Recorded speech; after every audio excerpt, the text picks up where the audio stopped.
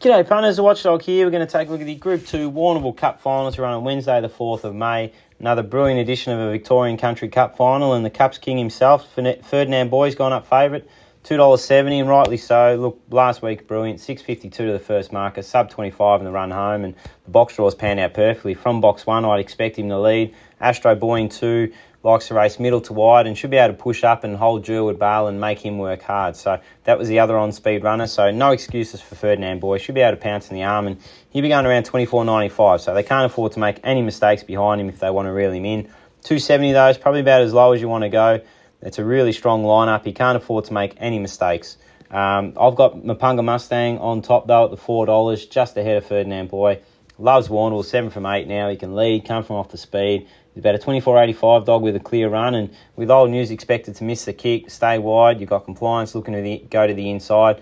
He should gain a clear passage in that first 100 metres and be able to balance up and turn for home in the top 3. And the last 150 is where he does his best work. So I think $4, it's a decent enough price to be on him. Compliance at the $6 from a punting perspective is probably value. However, with Fernando Mick drawn directly underneath, likely to race middle to wide and has a really good turn of foot, so he might be able to punch up and make Compliance work a little bit too hard in that first 50 to 100 metres. And if Ferdinand Boy zips away from him, I don't think Compliance can reel him in. And especially in his heat run, I know he won, but I thought he was a tad disappointing. He led from the red. Nikolai Bale almost nabbed him on the post. 25 flat, probably has to go a little bit faster than that. So Compliance at the $6. Based on his class, he looks a good bet. However, the box draw really is a great leveler there.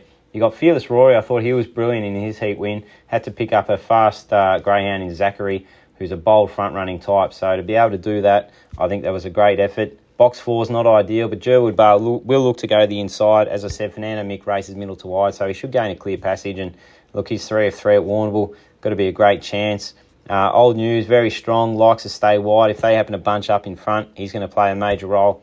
The other two there, Astro Boy, Jewelwood Bale, I think they're going to bump in the first 50 metres or so. So at the $9.50 and $11 currently, I think they're under the odds.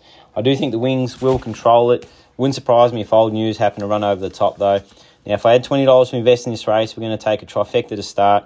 1 and 8 to win, 1, 4, 7, 8 to run second, 1, 4, 5, 6, 7, 8 to run third. For $10, we'll get you 41.66%. Then we're going to take an exacta, 1 and 8 from 1, 4, 7 and 8 for $6, 100%. And then we're going to take one more exacta, 8 to win, 1, 4, 5, 7 to run second. For $4 will get us 100% as well. So it's going to be another great final. Ferdinand Boy looking to win Country Cup number 4. Good luck to all the punters out there. Remember, you can watch all the action via the Watchdog app. And please remember to gamble responsibly.